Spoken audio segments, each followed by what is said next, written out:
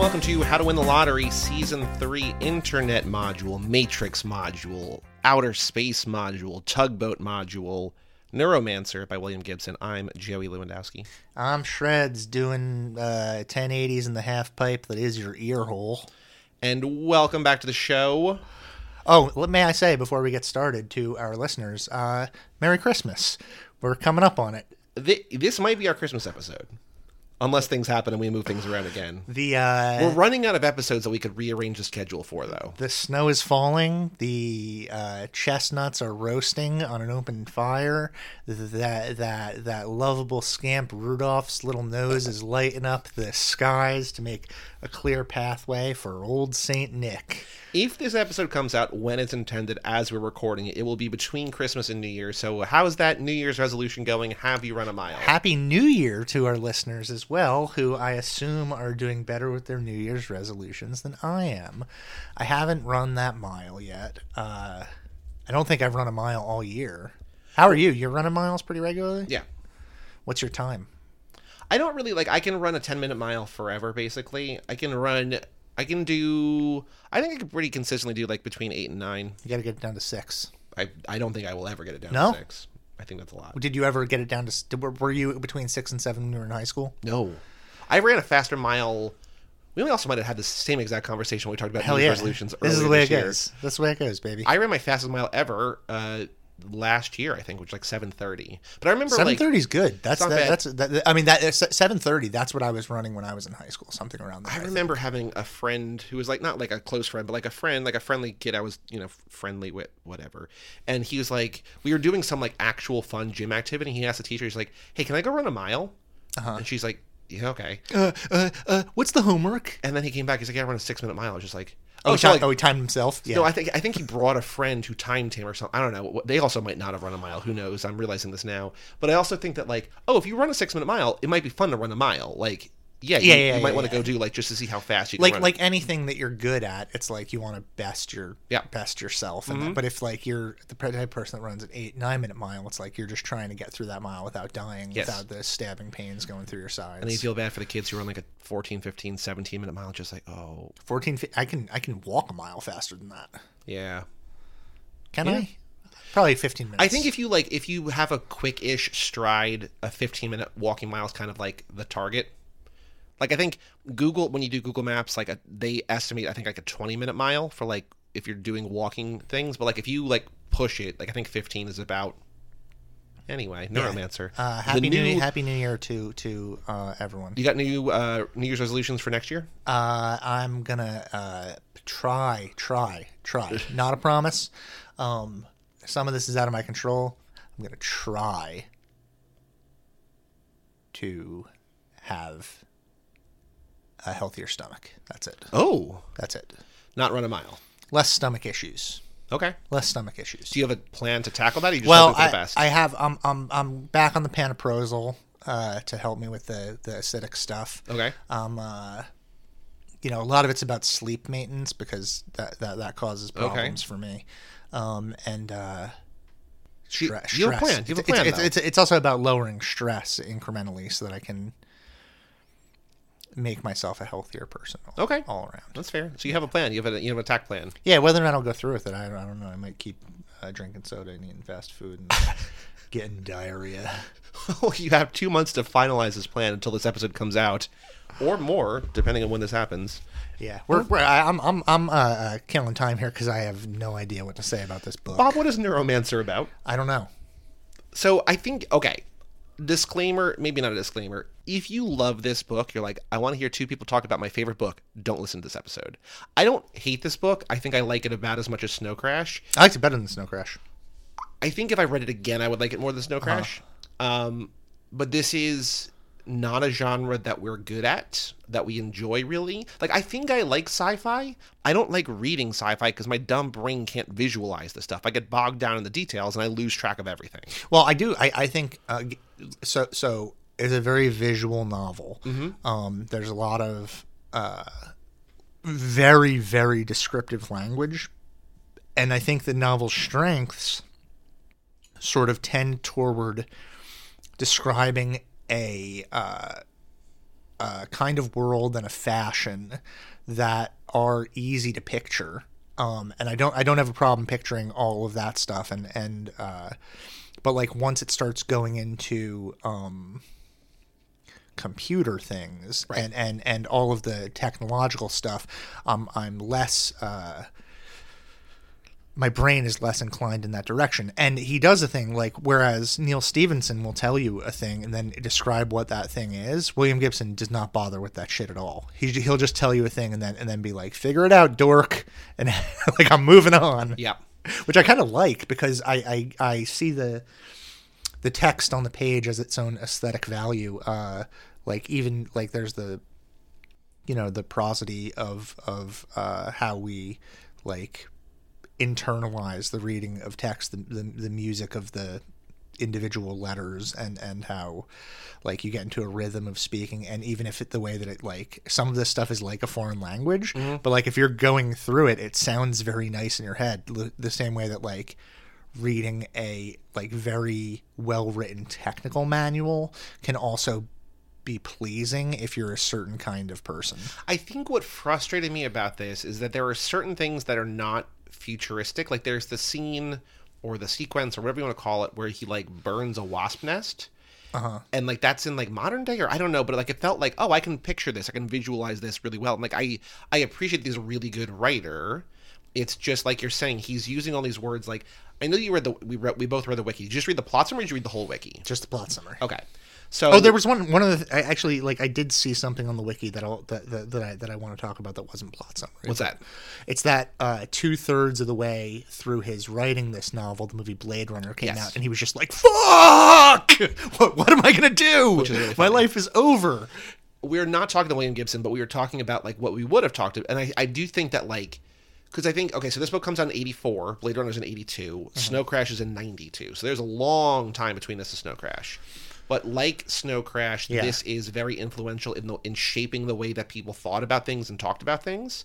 So this is very early, if not the first or the first main cyberpunk thing. I think it's the first use of the word cyberspace. So he coined cyberspace in an earlier thing, in a novelette called Burning Chrome, which came out in 82. Which is still part of the Sprawl thing, right? Yes, so I that's think so. That's within this universe. But he used this popularized terms like cyberspace and ICE, not the ICE like the immigration, but the intrusion, countermeasures, electronics. That's not something that I'm familiar with. That's not like part Neither of my am pop I. culture.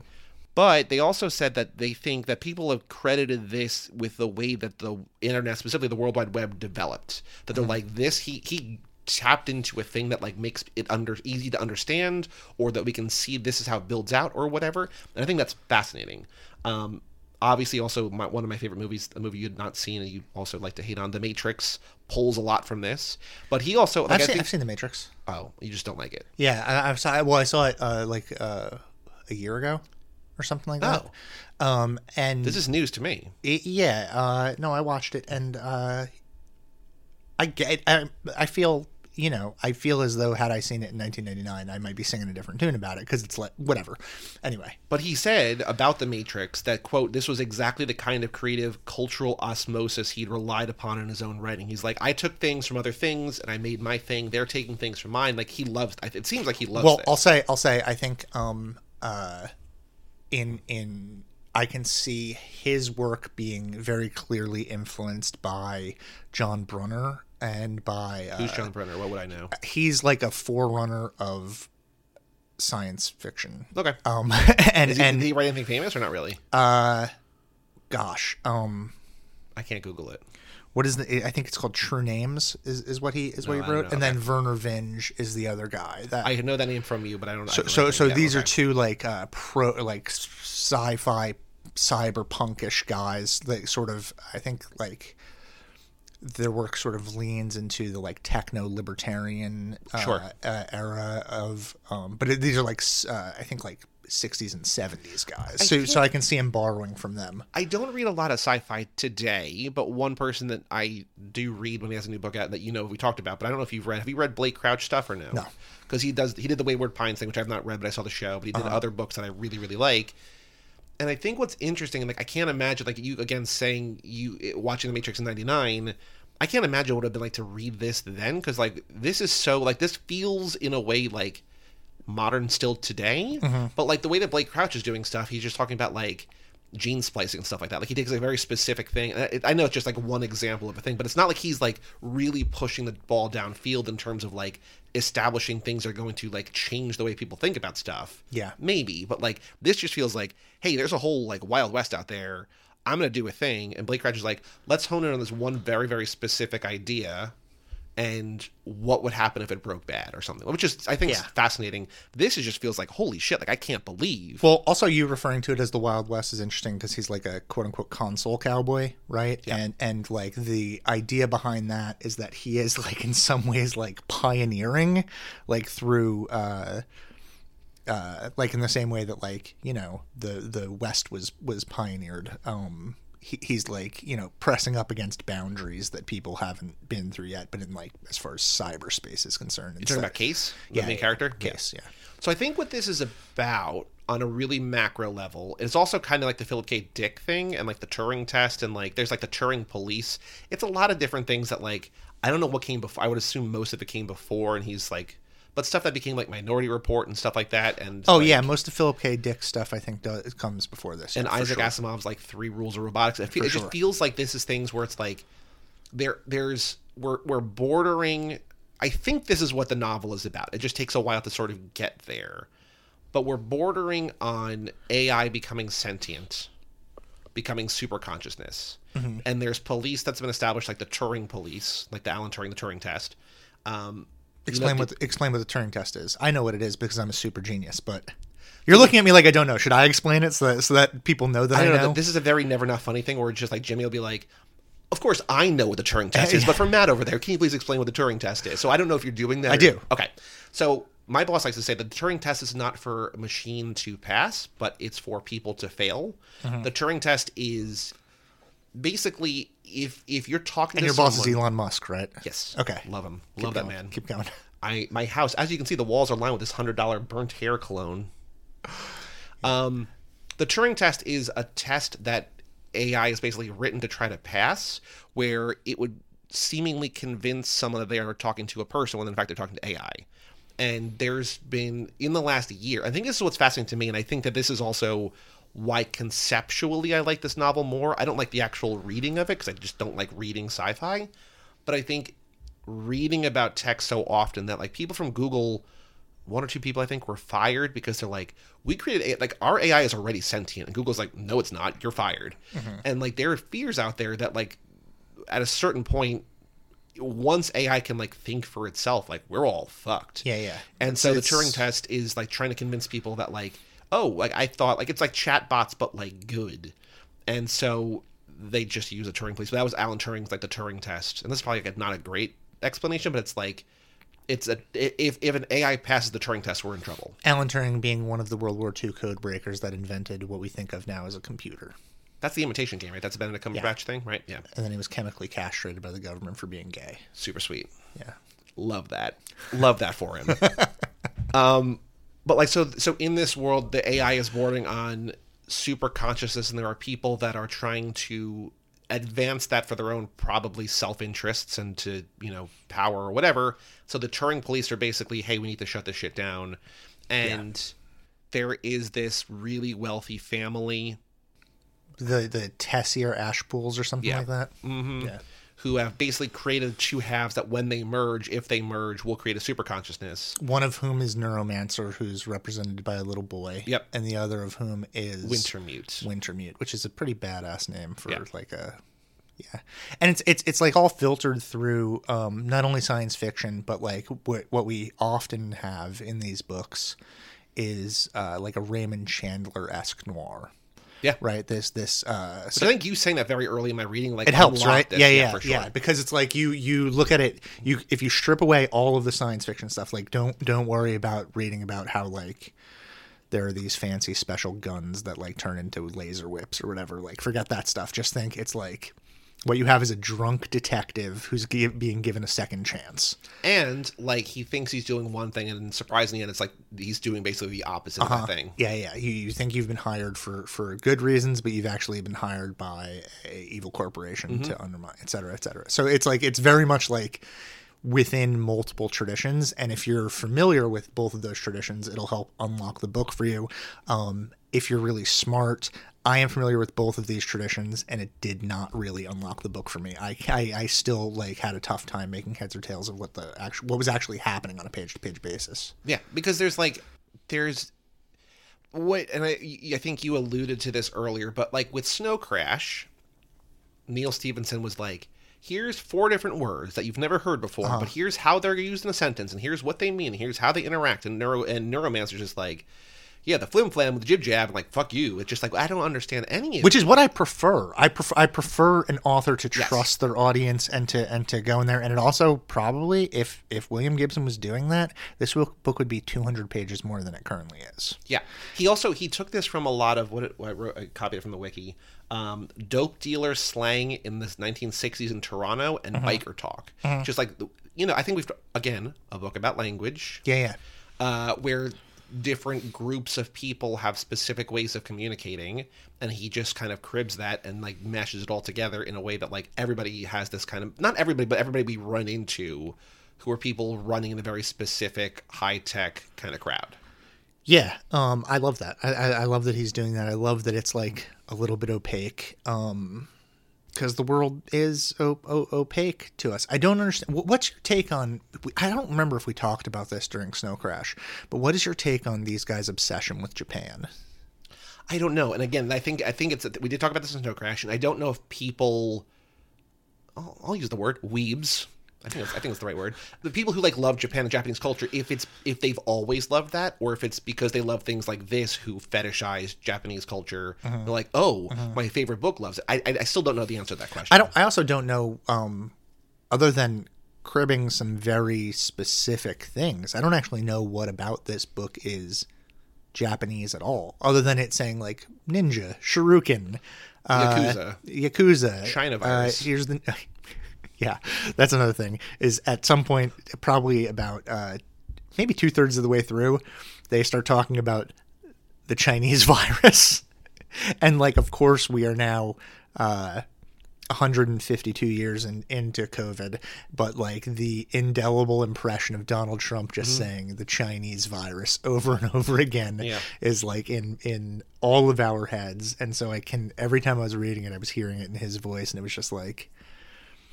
I feel like my brain is rotting. Because what's weird, so you say it doesn't feel... I don't think it feels Asian at all. I think people set stuff in Japan because...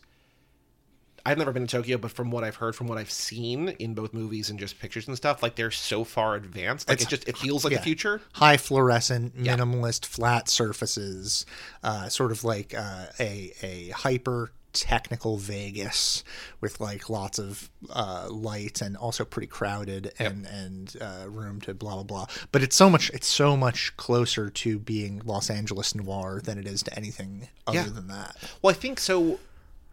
I think living in America, we have a very sort of skewed perception of like what futuristic is. Because I remember like the first time I was like, I'd been in like London before. Like London's old as shit. Like there's nothing modern about London. But then I remember when we went over to the Netherlands for work, and they had like a modern like highway system. I'm like, oh, like it doesn't have to be all broken like it is in America. Like they can fix it. Like there's ways that you can like they just know how to do things better. Like that felt modern in a way that like being here, where like every highway in New Jersey is always under construction and it all just sucks and it's overcrowded. Well, I think they're very often less involved in the eternal conflict of like paying for infrastructure, because they're just like, the citizens accept that we have to do this. They're not always going to fight us on every fucking thing about this and like literally vote us out of office because we want to fix bridges.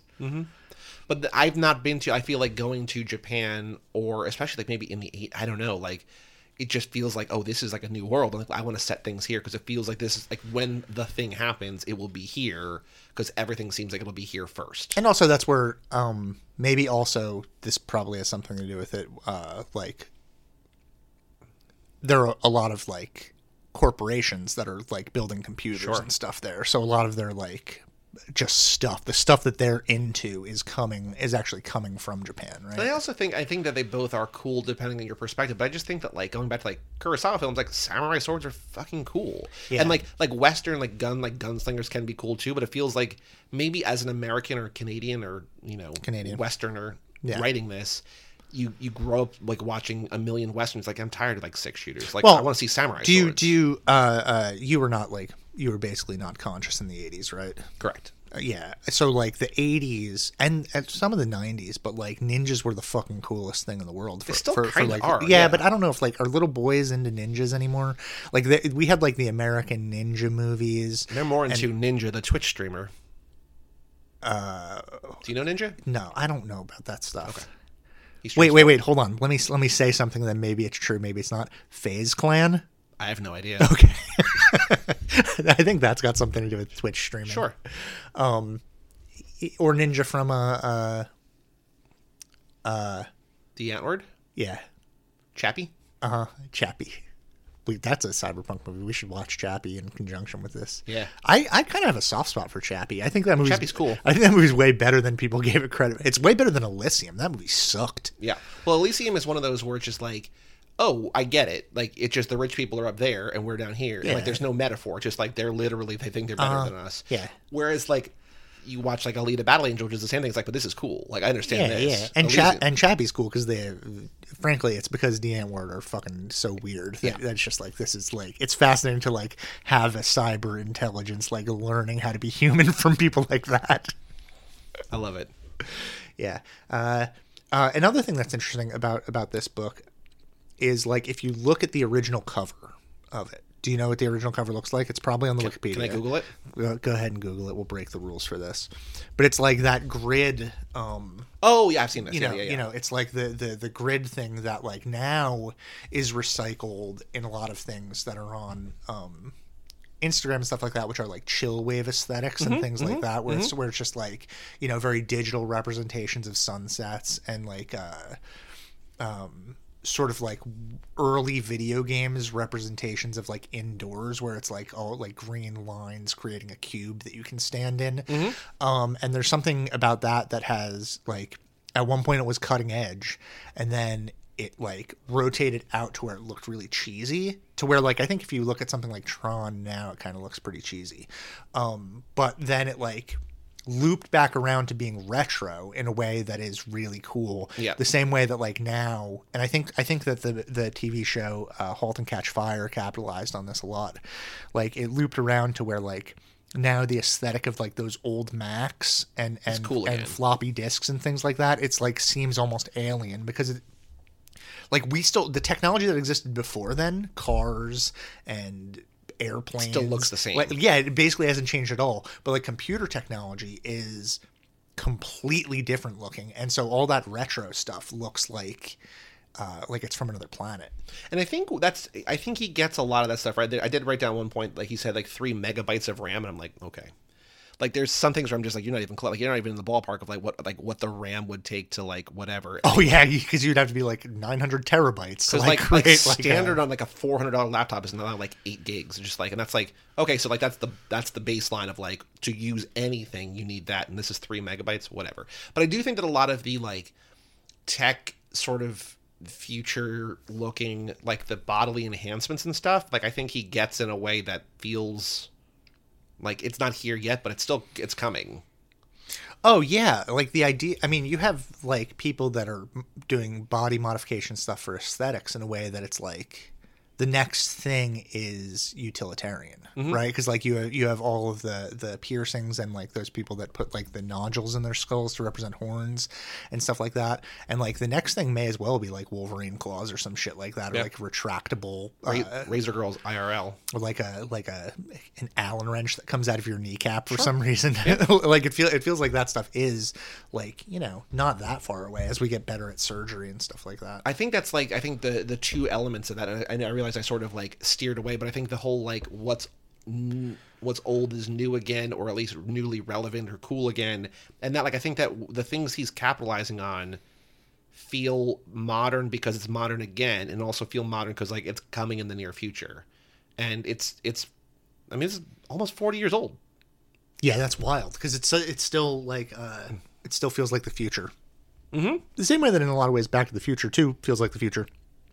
And I wonder if that's because the future didn't get here quite as quickly as we thought it would, or the future that we imagined is just completely different. Because there's technology that we have now that, like in Back to the Future 2, like they don't have cell phones, for example, in that, or if they do, they certainly don't have smartphones or whatever. But I think also what's interesting about that is that like people want hoverboards. I don't think because they're practical, but they're because they were in Back to the Future too. Like we're developing toward technology that like we don't need hoverboards. That's not going to help anything in any. You know what I mean? Other than being cool. Other than like, oh, Marty rode one in 1987 or whatever the movie, 89, 90, whenever the movie came out. I want to do that too. It's like, okay. It's like that line in what is the name of the movie? Richard Kelly's second movie, Southland Tales, where Sarah Michelle Gellar just goes, scientists are now saying that the future is going to be far more futuristic than they thought. I think another thing that really fascinates me about this, in a way that, because of the way that the work that I do on a day-to-day basis, but like, I think more so than although Snow Crash is also like literally the title is this. I think that this is really fascinating in the way that it weaponizes tech, that people are using technology both to like enhance things, but also just like, hey, yeah, we fixed your body from all the drugs you did, but like if you fuck us over, like we're going to literally poison you because like we have the technology and like we put these like poison sacks. And, like there's all these different ways that people are using and abusing and taking advantage of different tech in a way to exhibit control, which that is kind of like what all tech companies do now anyway. And I felt like it was very interesting. It felt, again, prescient. Yeah, well, I think the thing about like techno-libertarians or whatever is I don't know that they're naive or that they think that it's or if they're just trying to hold on to whatever freedom or whatever that they have and think that the internet is the best way to do it. But it's like a dream. It is a naive dream to believe that technology will not fall into the hands of coercive power structures. Like that's exactly. First of all, like technology is like, especially elite technology, is only really accessible first by coercive power structures. People who have a ton of money and people who have like a ton of corporate interests, right? Like you're not you can be the best hacker in the world, but you're not Google, right? You don't have the reach of Google. You might be. I mean, you see Anonymous doing collective action stuff that tries to counteract this, but it's like ultimately, every time Anonymous does something, it's just like. People talk about it for like 2 days and then they... I think this is also, we probably talked about this with Snow Crash, but like that was the idea of Web3. It's like all these, like like we were just talking about the other day, like 5 companies have everything. We're going to decentralize it so that nobody owns anything. And then all these companies with centralized power and like a trusted authority, we're going to do a Web3 thing. It's like, well, you don't have to do a Web3 thing because like, why you would, it almost hurts you to do it. Like you would just do like, your own kind of thing. Like it's this promise of like it's in the people's hands, but it might never be, or it might be eventually. I don't know. It just feels like this idea of individuals having the power is always going to exist and is never going to actually happen.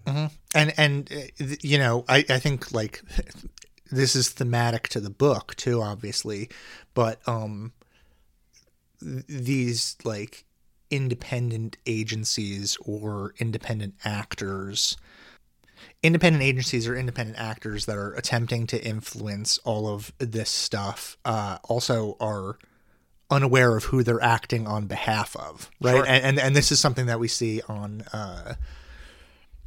you know, as the internet's gotten much more confusing over the past 5 to 10 years, especially because now because of propaganda, whether it be regardless of the political party that's doing the propaganda, like almost everything now, so people are just like, oh, that's like a bot. That's or like someone says something unbelievably shitty and they're just like, oh, I was hacked. That wasn't me that said that. What's funny to me is the scary part about that is when it's done well, and it's like, oh, I'm not sure. Or like today.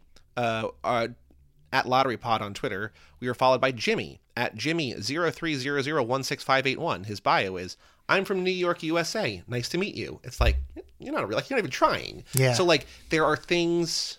It's funny to see like that. You're like, oh, we're fine. It's gonna be fine. Love the numbers, Jimmy. Keep them coming. Keep them coming. And then you're like, oh, that's actually a bot, or like or whatever. It's just like, oh, there's.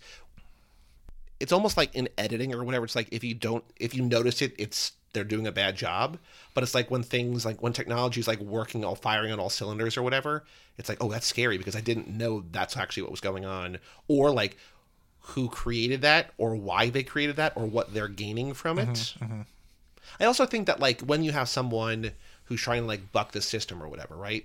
Like an Elon Musk who's like, I'm gonna turn the car industry on. Like he probably he's got to be inherited wealth, right? Like he's done a self. Elon Musk, he's the son of gem miners from South Africa. Right. Okay. Yes. So he had money, but he's just like, I'm gonna do this thing. Like he was like one man against the system, and now he is the system. Like it's like this, eventually you become the thing that you're fighting against. Yeah. I mean, this like there's an old refrain about that. Like, the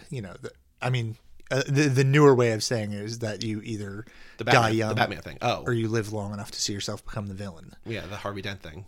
Yeah, or you have that shit that like my parents used to say to me when I was a kid, and like really like protesting the Iraq War hard, which they would be like act like I was being naive because I didn't want there to be war, but they would be like, if you're not a liberal when you're young, you have no heart, but if you're not a conservative when you're older, it's because you have no head. And it's like the idea, of course, is like they're trying to say that you, as you like mature, you become less naive and you see how the world works, and then you start voting with interests over things like taxes and shit like that, where you're like more concerned about saving money, as opposed to like voting for moral reasons. But I don't know how I got on this topic. Oh, this is a weird episode, man.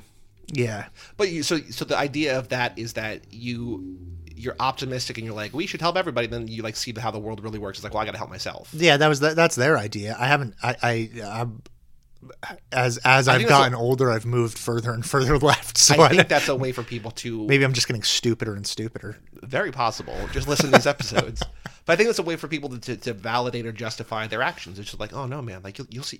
Eventually, you'll see the way the world really works. Yeah, it's condescending, and it's the sort of condescending shit people put on young people to invalidate their opinions about politics, right? Mm-hmm. Oh, you'll know better one day. Yeah. Like, how old is Case? Case is like mid-20s, I think. Oh, is he mid-20s? I was picturing him as being older, mostly because he's like... Oh, Case was 24. At 22, he'd been a cowboy, wrestler. Blah, blah, yeah, blah, blah. In my head, I was picturing him as like 38, 40. Were you picturing... So, like, I don't have answers to this, but were you picturing anybody like because this has been adapted in all sorts of things. They kept trying to get movies turned into things, but were you picturing people as any of these characters or no? It's hard because... In my head, the dream version of this movie is the Chris Cunningham version. Well, so you know about that one of it, yeah. Because I'm like I'm a Chris Cunningham guy. Like he's my guy. Do you know about the other ones or no?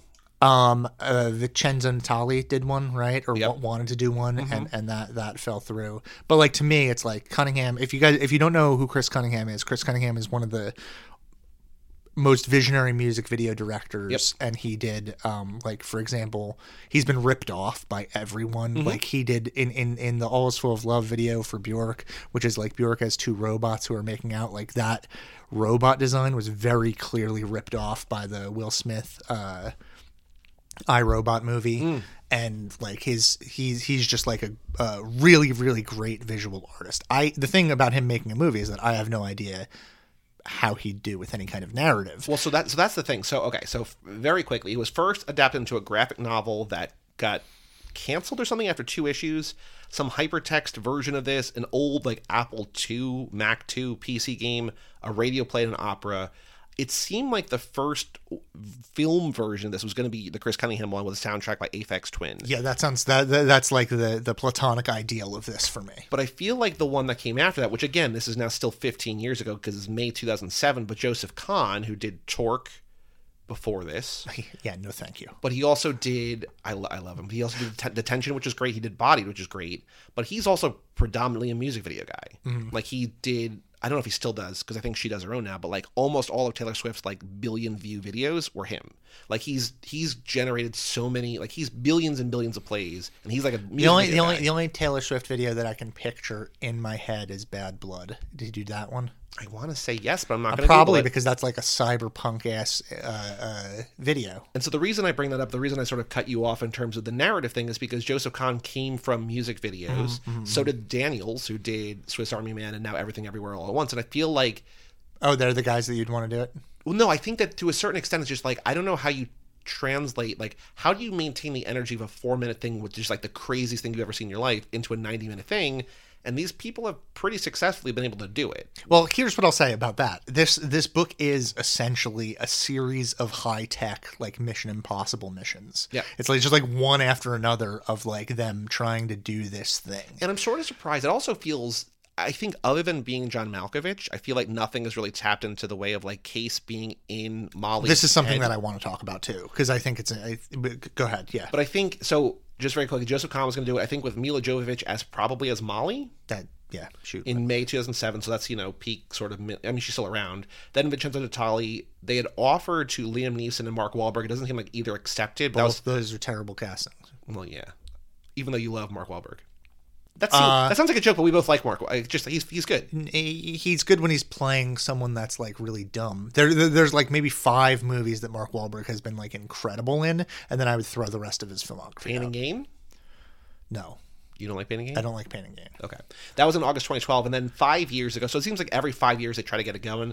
Tim Miller, the guy who did Deadpool. Yeah, see, this is all bad to me. So at one point, I think maybe I think it was Vincenzo Natali said, "Oh, there's been a script done for years," but it feels like for whatever reason they never get past even like initial casting. They just have an idea for like, oh yeah, that person should be.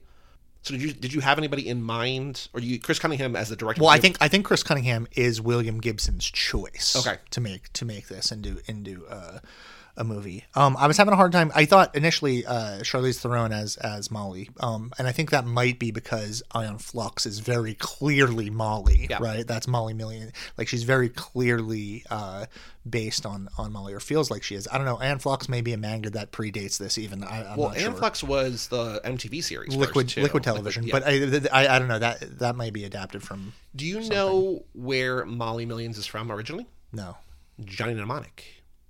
Which became the Keanu. But that's also William Gibson, right? Yeah. He wrote it as like a short story or whatever. I'm saying that like I've known this for years. I learned it this morning. Yeah. No, I knew that. But I don't know if she's in that movie. She might be. I've seen that movie once. There's apparently like a Japanese cut that is like great of Johnny Mnemonic. But I love that movie when it came out when I was a kid. It's insane. It's weird. Yeah. The same way that I liked is it called Virtua Cop? The Denzel Washington Virtuosity? Virtua Cop is the Sega Saturn arcade. All right, yeah. Okay, I remember Virtua Cop too. But Virtuosity, I loved that movie when it came out. Because there's Virtuosity, and what's the other one that's like that? It's maybe another Denzel with Russell Crowe? No, that's Virtuosity. What's the Virtuosity is the one with Russell Crowe. Okay. That's all in this will. That's all like Neuromancer is the blueprint for all of that stuff. Yeah. I still think that they could probably, because it feels like this book was not a hit when it came out. It struck a cultural nerve according to Wiki, but like people didn't read it. It took like the New York Times 10 years to even mention it. Wow. Like it was an underground hit, word of mouth thing, but I feel like it was probably more popular at some point than it is now. But I feel like you could still make it now and people would be like, holy shit, they're making a Neuromancer movie.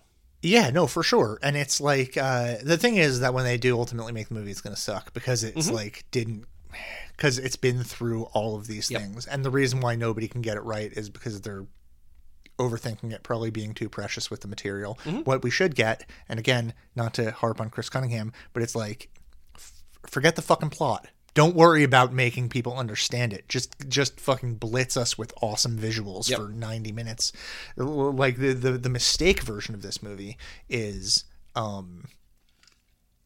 something that is like front loaded with a ton of exposition and is like lots of voiceover and stuff, right? Yeah, we don't get away from that. Just give us like this world where like there's a kind of mob. We have a detective. It's like noir aesthetics.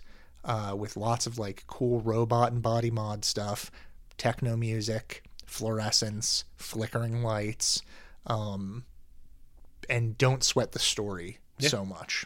But I feel like that would never get made because people are like, nobody understands this.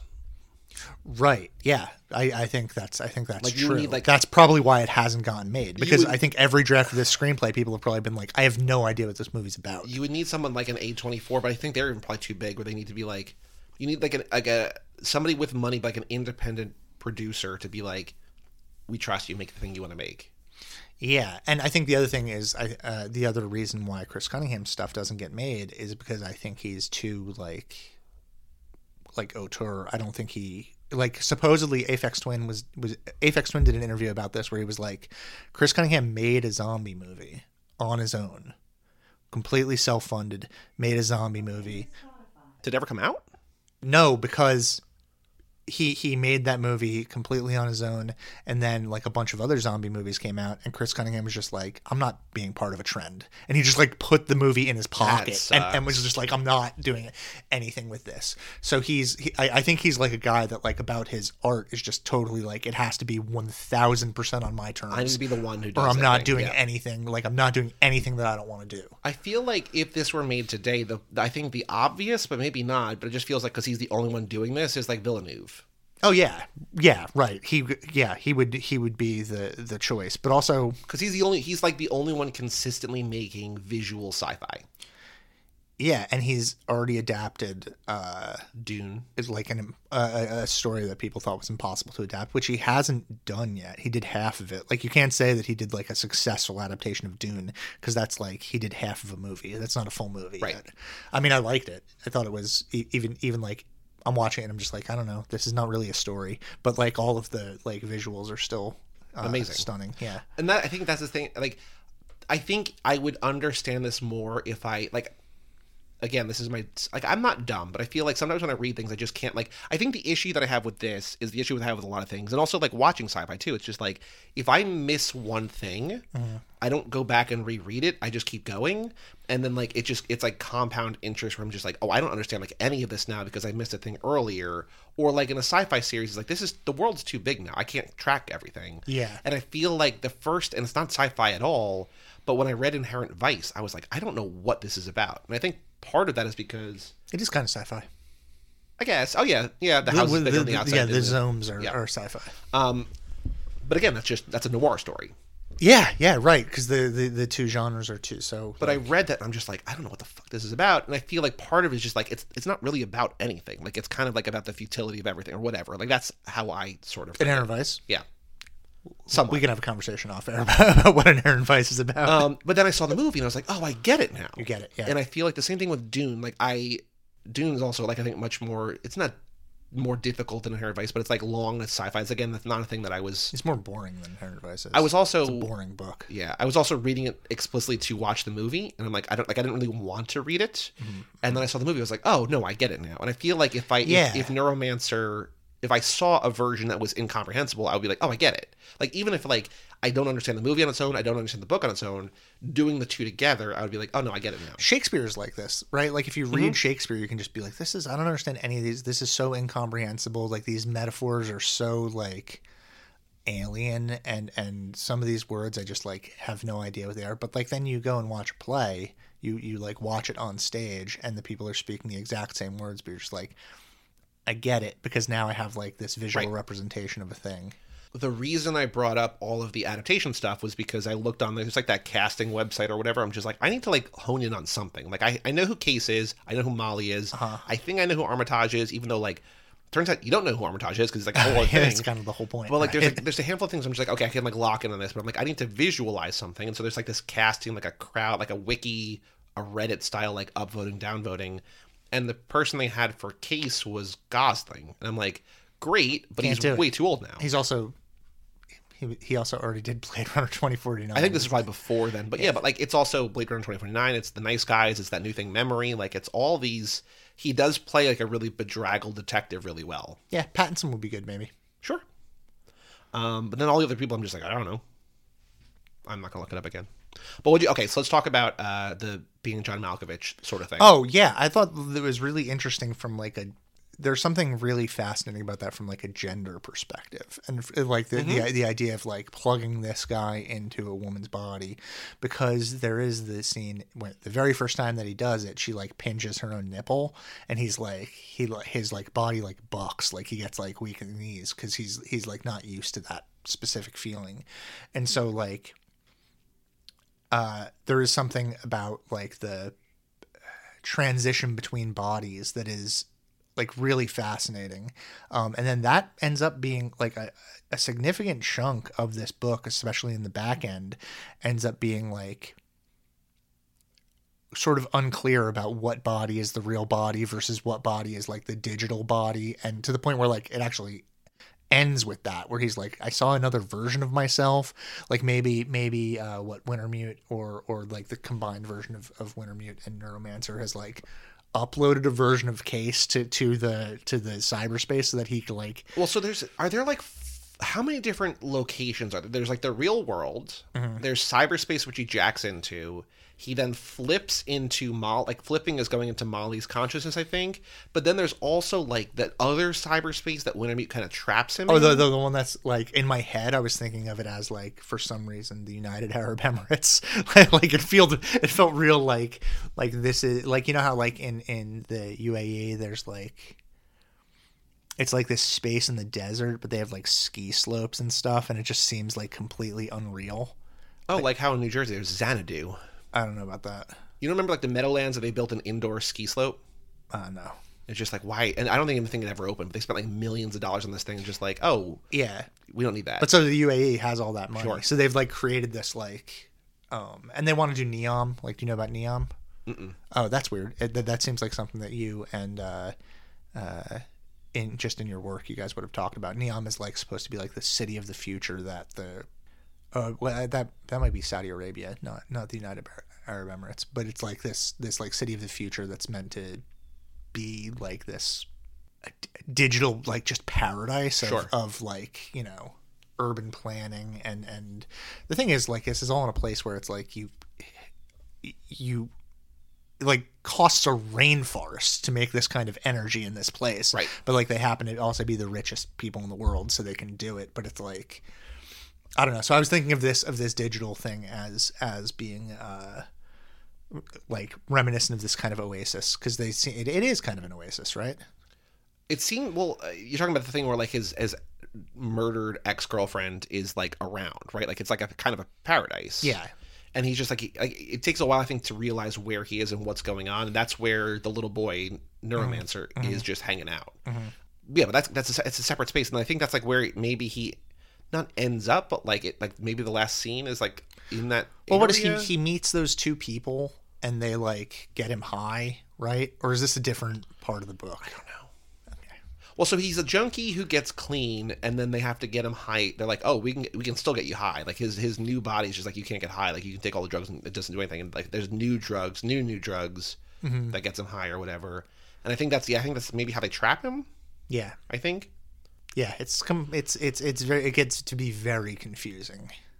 But I think that other than being John Malkovich, the whole like coexisting within a single consciousness where you're both aware, and I don't know that that's necessarily like the whole thing of being John Malkovich is like he doesn't know that somebody's in his body. He's just living his own life, and like they're living in there with him. I don't know, but like it feels like that's a thing that I've not seen elsewhere. Yeah, and that movie ends in like a real horror thing where it's like they're trapped, right? Well, so spoilers to the end of being John Malkovich, which we just did on 1999 on the podcast, if you want to go listen to that. John Cusack finds a way to stay in the consciousness. You're supposed to, it's like a 15-minute window or whatever. He figures out how to stay there. He becomes the world's most famous puppeteer. Puppeteer even becomes whatever. But there's this whole group of people who want to basically, like every generation, they're able to like live forever by all inhabiting this vessel. And so like they get trapped in there, but like by design, like they want to keep living forever. But it ends with them in the kid's head, right? Like you have the person, she's they're getting out of the looking pool. at that she's going to be the next vessel or whatever. Yes. You know what's the weirdest part of that movie is the like fucking very strange monkeys point of view stuff. Like what is that? That movie rules. That's so bizarre. Let's read Meg's email. We have an email address, lotterypod@cageclub.me, or just lottery@cageclub.me. We'll see what Egg says. Meg's reaction to Neuromancer. I didn't really like Neuromancer, but I can appreciate the cultural significance. I tried reading this book before it was a part of the podcast, but I couldn't get into it. This time around, I listened to the audiobook, which I think was maybe read by William Gibson. Oh, really? He read a version of it. I don't know if it's the one that she read, or listened to. But my brain was like a sieve, and I felt I only remember bits and pieces of the book. I'm excited to listen to the episode so I can see what went over my head. Well, sorry. Sorry, Egg. Yeah, we did very little in the way of plot. But I think, with the exception of some books, plot is like the last thing that I'm thinking about, usually, with regards to these themes. Sometimes with, crime novels, plot is really important to me. And plot is what I'm interested in because it's I like the very, the satisfying click of the Legos being put together into something that makes a shape, which is what plot is, right? But for the most part, I'm way more interested in imagistic concerns or emotional flashpoints. Uh-huh. When I watch a movie, I can rarely ever tell you what the entire plot is, except for a bare bones thing, but I can tell you a scene that really moved me or something that I thought was really cool. Yeah. I don't know. As far as the imagistic stuff, when we first started reading this book, and you text messaged me and you were like, I just read the first 20 pages and I have no idea what's going on. And I was just plucking out bits that I thought were specifically really good writing, right? And I think specific really good writing, because it sets the scene, is the very first line of the book, which is, the sky above the port was the color of television tuned to a dead channel. And the reason why I think that is really good and a really good introductory line to a book like this is that it immediately sets us in the world, not only by telling us, describing the setting, but in the metaphor that it uses, because it tells us that the concerns of the people in this world are tech related, and they're now using technology as a metaphor for nature, rather than nature being used metaphorically for humans, mm-hmm. right? So when you talk about the romance poets and things like that, like Percy Shelley or whoever, or even the metaphysical poets like John Donne, they're using nature to describe human concerns. So to move away from nature toward technology to describe as a metaphor, shows a human, an isolation from real things and a movement toward things that are constructed. And there's something about that sets the entire tone for the book for me. That's anti-romantic version of a future. In a single line. Yeah. And then the other line that really, I think this is these are maybe the two most famous lines from the book, and there's good reason that there's two most famous lines in the book. But the other line is back in the darkness, something made wet sounds and died, which is so gross, but also you can hear it so mm-hmm. specifically, mm-hmm. What the biological sounds of a sucking wound or something, what that sounds like. And there's something so something made wet sounds and died. You can't see the thing dying because it's in darkness, but you can hear life leaving something through this gross, liquidy. Yeah. And anyway, I think William Gibson is a really great writer. It's just that I don't think his concerns are the same as our concerns. He's not concerned with you understanding his book at all. And I think that's so. I realized as I was finishing this book, I like plot, but I'm more character. Mm-hmm. Yeah. And I think to a certain extent, I'm also sure compared to other sci-fi, these characters are much more well-rounded. Right, yeah. Because I think a lot of sci-fi is just look at all this cool shit. Uh-huh. But at the same time, the characters don't really matter. It's just it's the mood, it's the space, it's the place. I mean, not to harp on the Raymond Chandler stuff, but they're drawn from such archetypes that you can basically just it's paint by numbers. Right, exactly. Them. And I think, so I'm not getting emotional arc here. It's just former drug addict reformed, gets a second chance, relapses, haunted by his past. It's like, yeah, okay, Yeah. cool, got it. Yeah. I've seen that. I've literally seen that movie 1,000 times. The visuals are cool. But I think the plot matters because like that's what he's doing it for. But also kind of frustrating, and I think that's the point again, is the noir thing where it's like the plot doesn't matter because like the plot as you understand it is not actually the plot. And so when this book is having you follow a plot and then it pulls the rug out from under you, which it could do at any minute and does multiple times, where it's just like everything that I told you from the first 100 pages, like just forget, that's not real. Forget it. We're doing something else now. And I totally see the appeal, and like in past times in my life, like fantasy video games, fantasy movies, and whatever, like there's something very appealing about just like exploring a brand new world where like nothing is like everything is kind of like what you expect, but like everything's different. I'm, at least right now, no interest in that. Are you? I would say after Snow Crash and then this, which are maybe the two most highly regarded cyberpunk novels, I'm like basically finished with cyberpunk stuff for a while. I think what I want is just I want like the story of my life. I just want like a girl like fucking up in New York or whatever. Like that's just more interesting to me. It's interesting to juxtapose this with like, because a lot of the stuff that we've done this module like has been the internet, obviously, but it's also like how the internet like exposes very, very human parts of us in like a broad way, whether it be through Live Blog, which was the last actual one that we talked about, regardless of whether or not came out like 2 months ago. But yes, like if you put that book next to this book, it's like they couldn't possibly be more different, right? But they're both equally about the internet.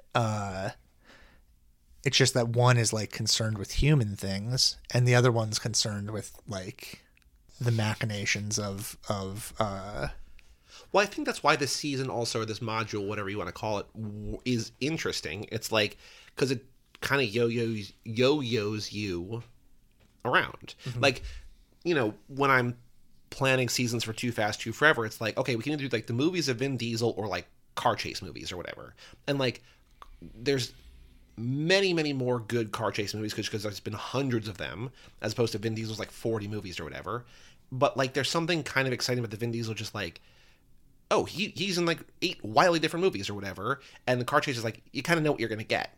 And I think when you do like a campus season, unless you have Giles Goat Boy or whatever, I tried to throw some wrenches in there. You kind of know what you're going to get. Yeah. And it's like, how do you make that? And I think it's not better or worse. It's like, how do you make that interesting? It's like, we've read 100 stories about a college freshman or whatever. What sets yours apart or whatever. It's the car chase is like, well, what are you going to do to like separate from the other 100 movies that came out in the 70s that are the same exact thing? And I think they both have merit. They both have value. And I think sort of balancing between the two is interesting because like our next season, I guess 2 seasons from now, because we got a special in between thing, which we'll get to, but like, it's going to be another one like this where it's like, it could literally be anything because the theme is like, is almost unthemed in a way, but I think there's value in, I think, both sides. I think it makes it hard to compare this to like a live blog, but I think overarchingly, the internet focus is interesting. Well, because because in a way, my final thought is that live blog almost couldn't exist if he didn't describe the internet the way he did. Because like the way he just like that's probably not true, but that's at least partially true. That his depiction of the internet from 30 years before Megan Boyle decided to live blog her entire life for 6 months, the way he's describing things, people then built on it. Like, I know everything is additive and all, but just like it's weird. Like they are disconnected, but also directly connected through the literal building of the internet.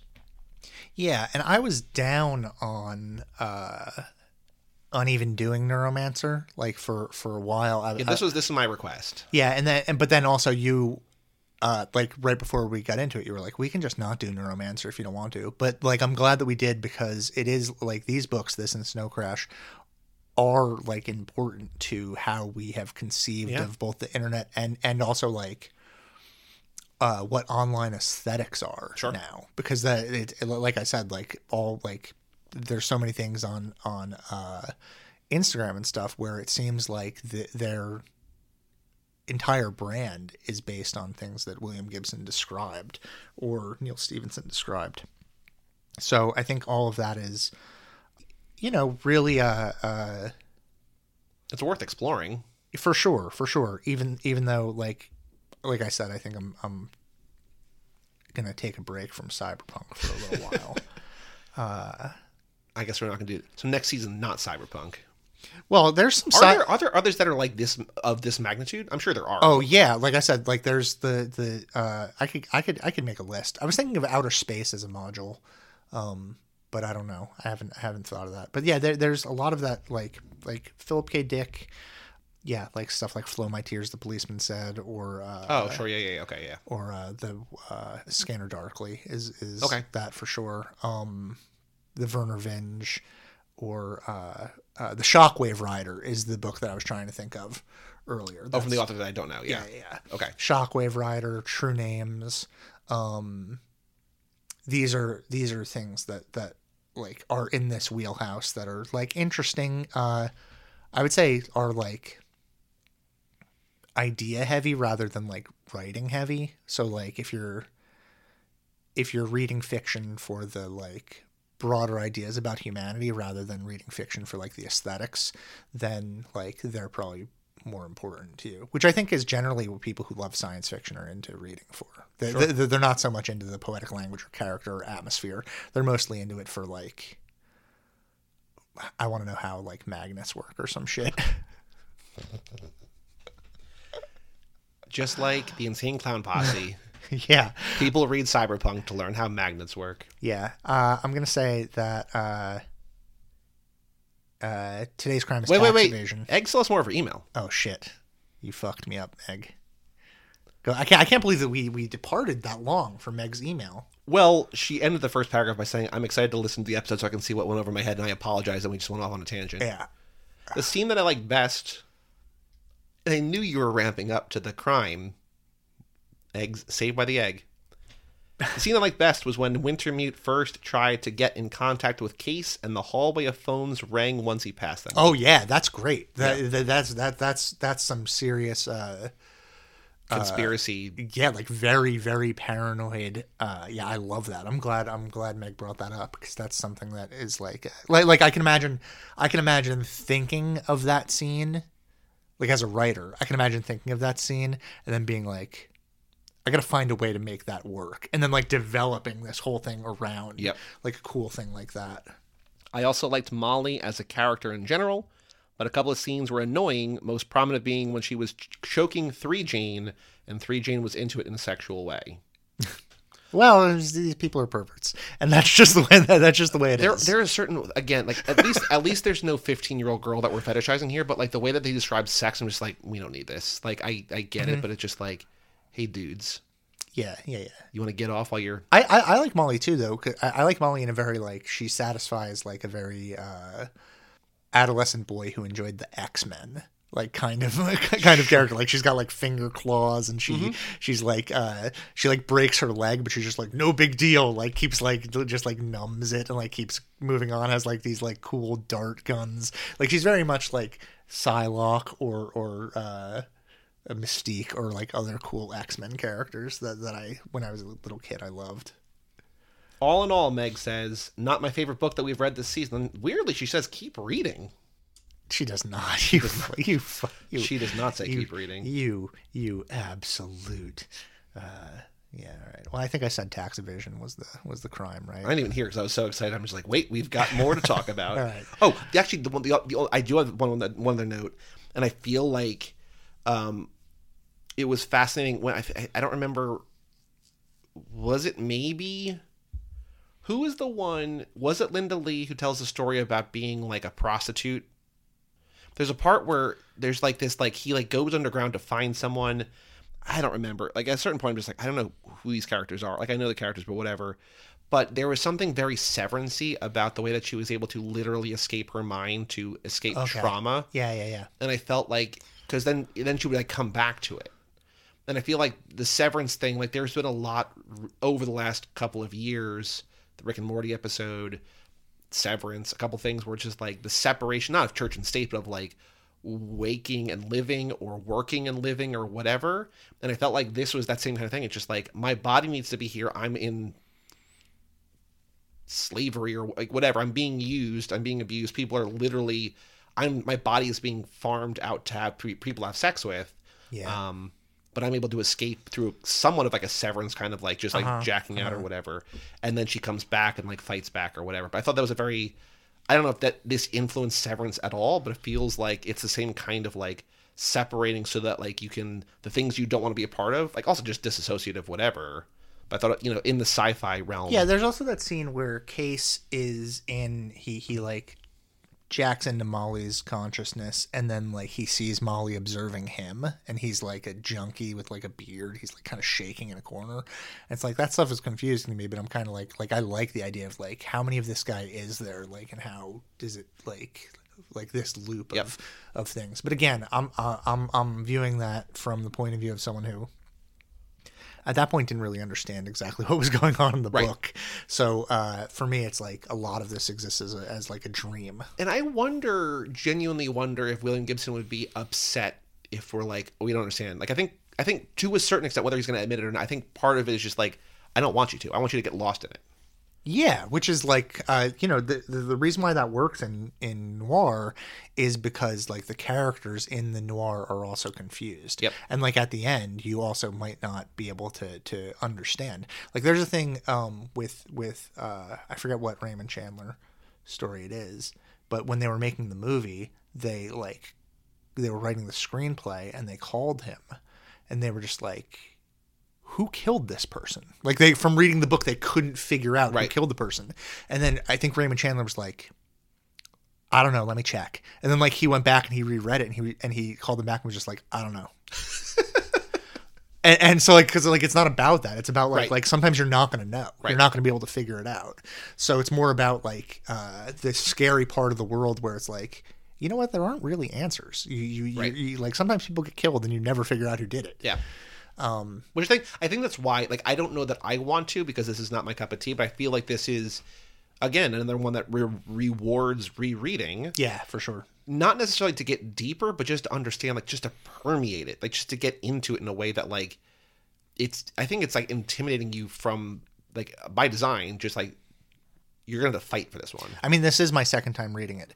And when I looked at How long ago did you read the first one? 5 years, 6 years. I like when I looked back and reread what I had written about it at the time that I read it, because I try to write like a little paragraph about every book that I read so that I can, you know, have a record of the things that I've read. I had basically the same thoughts that I have now, which is like, okay, so the plot is incomprehensible to me, other than it being like a noir thing, but also like the things about this book that interest me are like the fashion and stuff like that. Mm-hmm. Crime? Yeah, today's crime is evading your taxes. Pay your taxes, rich people.